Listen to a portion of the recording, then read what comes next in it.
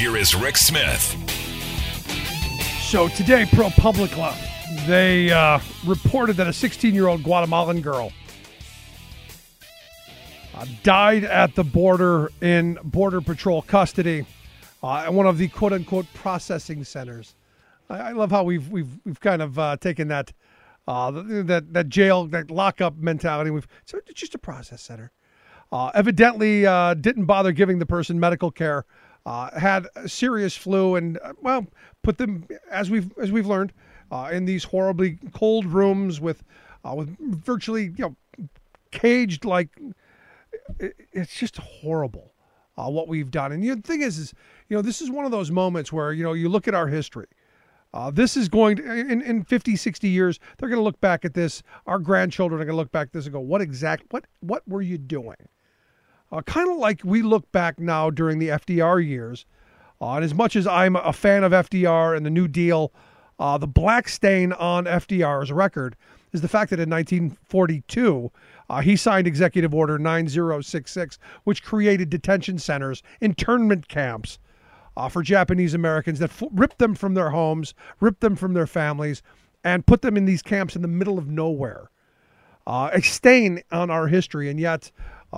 we just don't learn about it, which is why I'm glad that my next guest has written this great book. And I shouldn't say great book, but this is an amazing book, Behind Barbed Wire, Searching for Japanese Americans Incarcerated During World War II.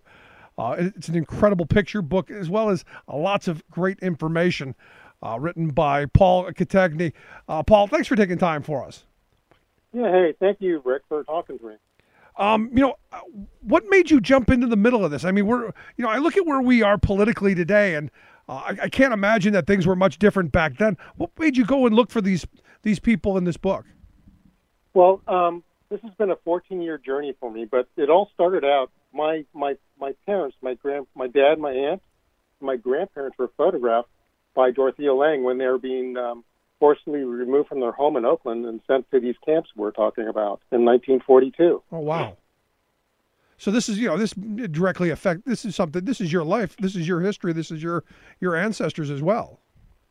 Oh, for sure. And, and there's so many, and Dorothea Lange was a famous documentary photographer, and there's over 900 of her photographs in the National Archives documenting the forced removal and then of the Japanese Americans on the West Coast, and her images are just powerful.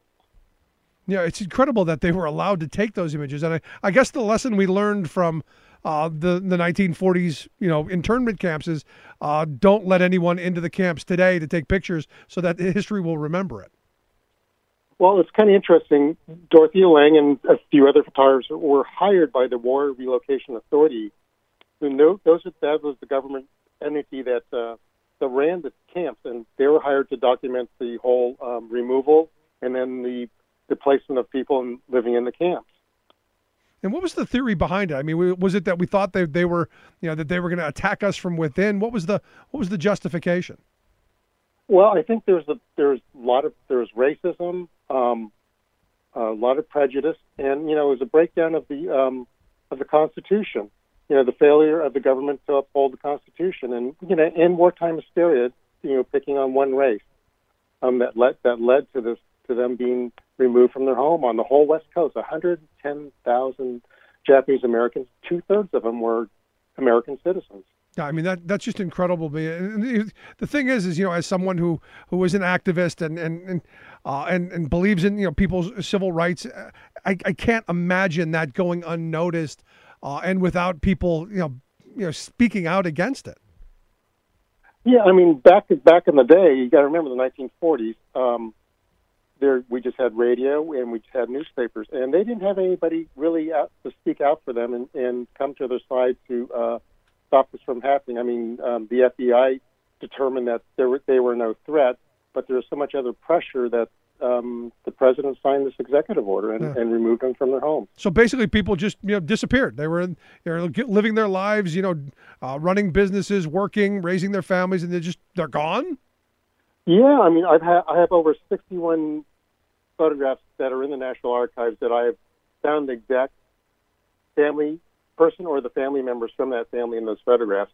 And we're telling the before and after story. So sometimes I photograph the same person in the same place that they're photographed in 1942, or sometimes I've had to just go where they were and photograph them. You got to remember, a lot of these people are now in their 80s and 90s, right? And like 17 of the people I have photographed over the last decade have passed away already. I mean, so you basically documented history. I mean, as I was looking through the book, and it's a powerful book with really incredible photographs, because you went back and basically used the exact same camera and the exact same film that they used back then, so that the photographs, they actually look the same, other than that these people are all these years older. Yeah, almost 70 years older. Yeah, I did. I mean, back in the day, they used a 4x5 camera and black and white film, and I used the same type of camera, 4x5 film camera and black and white film. And I wanted that marriage, that the juxtaposition of the before and the after picture, to have a marriage, to feel the same, but even though they're different. Now, you use this Japanese word to kind of capture the strength, I guess, or the spirit of the people who survived in this. And I'm probably going to butcher it because I'm terrible with words, but gambate, is that right? Yeah, gambate, which means, gambate means triumphing over adversity, never giving up, always trying to do one's best. And I think that really came to define not only their spirit, but, what they did for their families and their the future generations. I mean, because ultimately, I don't know how I would feel if my country locked me up and stole all my stuff. It's one of those things where you look at the picture of these people, and these are proud people who have gone on to do many things over their lifetime. I don't know how you would respond from that or recover from that. I don't know. I mean, a lot of them were very patriotic. A lot of them wanted to join the Army right after Pearl Harbor, and then they couldn't because the Army, the government changed them from a U.S. citizenship into an enemy alien.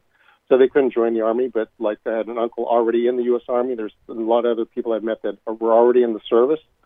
And then there was people that wanted to join right afterwards, and they couldn't. They weren't allowed to because they wanted to fight for America, and that was their country. Yeah. So when you talk to these people, because you've done a bunch of oral interviews as well, what were their responses to one being taken, and then that moment that they're released back? What was that like?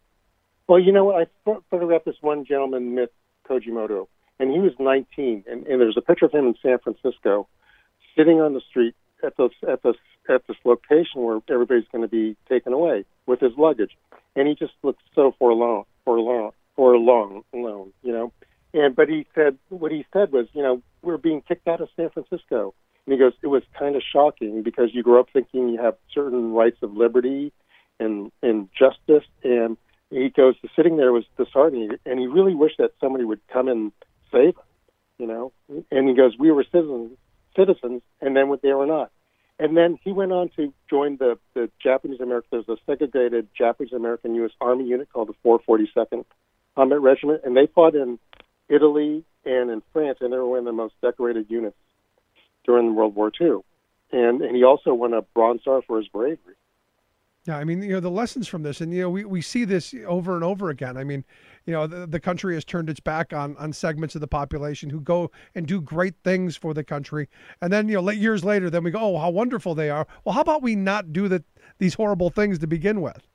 Yeah, I mean, and then one of the other gentlemen I discovered from Sacramento, he was one of the co-discoverers of the genetic cause of sickle cell anemia when he was working with Linus Pauling at Caltech right after the war. Wow. It's really amazing, these people I've found, and their stories and everything they've overcome. So, bitter, angry, I mean, any of those emotions, or did they just move on and pick up and live their lives? Well, a lot of them, there was one family, they were in Hayward. The father had a successful nursery, and so they left it in the care of somebody to take care of it while they were gone.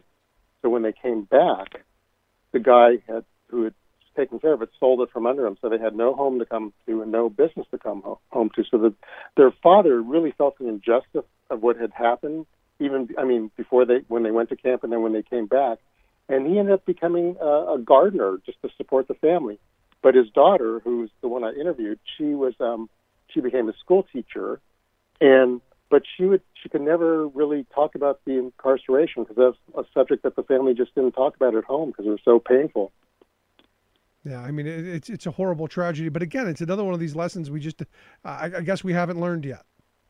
Yeah, and I'm hoping through the book. I mean, people, a lot of people I've talked to from all over, like my East Coast friends, people in the South, they said, we really didn't learn this in high school, and I'm hoping that this story in the book, in my exhibit, will enlighten and educate people. And like most of my subjects said, they don't want this to happen to anybody else, and they really want to tell their story so this doesn't happen. Yeah, and I'm sure there's some horribly tragic stories in there as well. I mean, oh God, yeah. there's this famous Dorothy Lang photograph of these two women doing the Pledge of Allegiance in San Francisco in their little school. They're like 7 years old. So I'd come to learn later on that both of them, their parents were arrested right after Pearl Harbor. One of them, their father was a businessman in San Francisco in Japantown, they had like a grocery store, and the other woman's mother taught Japanese language, just as a school. So they arrested her because she was a school teacher. And the tragic thing is the one with the school teacher. Her mom passed away, and she didn't see her mom until they brought her back to the internment camp in the Topaz camp in the middle, in the south of Salt Lake City in the desert. And it's really incredible because she says, she hadn't seen her mother that whole time, and then they had the funeral there, but she was a child, and she goes, but the real incredible thing was, she said, I didn't have any bitterness, and I was like, holy. How could you? I mean, wow! How could you not? I mean, yeah. I have no idea. And this was this wasn't just a couple of days. This wasn't a weekend camp. This was a long time internment. Oh yeah, most of the people there most people left the West Coast in April of 1942, and then they were held until near the end of the war in 45, and some people were actually held longer until 1946. And what did they do? I mean, what were these? Do you go into much about what the conditions of these camps were? Oh well, yeah. As you know, most of these camps are temporary. They're set up very quickly.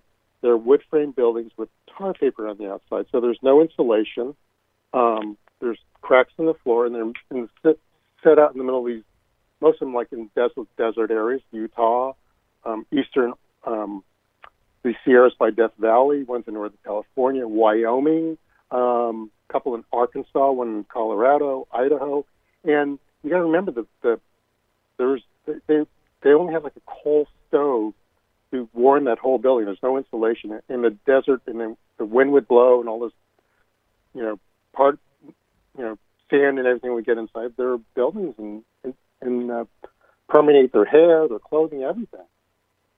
I mean, it's a horrible thing, and it's one of those things where you go again, and I keep coming back to this because we're unfortunately reliving a portion of this in somewhat, not the exact fashion, but somewhat similar right now, and it's one of those things where I'm hoping that your book, and I hope people will take a look at it, behind barbed wire, searching for Japanese Americans incarcerated during World War II. We'll make sure we get links out so folks can take a look at this. It's an incredible book and well worth taking a look at it. I've been just mesmerized by the pictures and reading some of the stories and stuff. It's just incredible. But I'm hoping that people will look at this and see the tragedy and say, maybe we not do this again. Yeah, and and the book is based on my traveling exhibit, which is called Gambate, Legacy of an Enduring Spirit. It just finished a run at the Japanese American National Museum in Los Angeles for five months.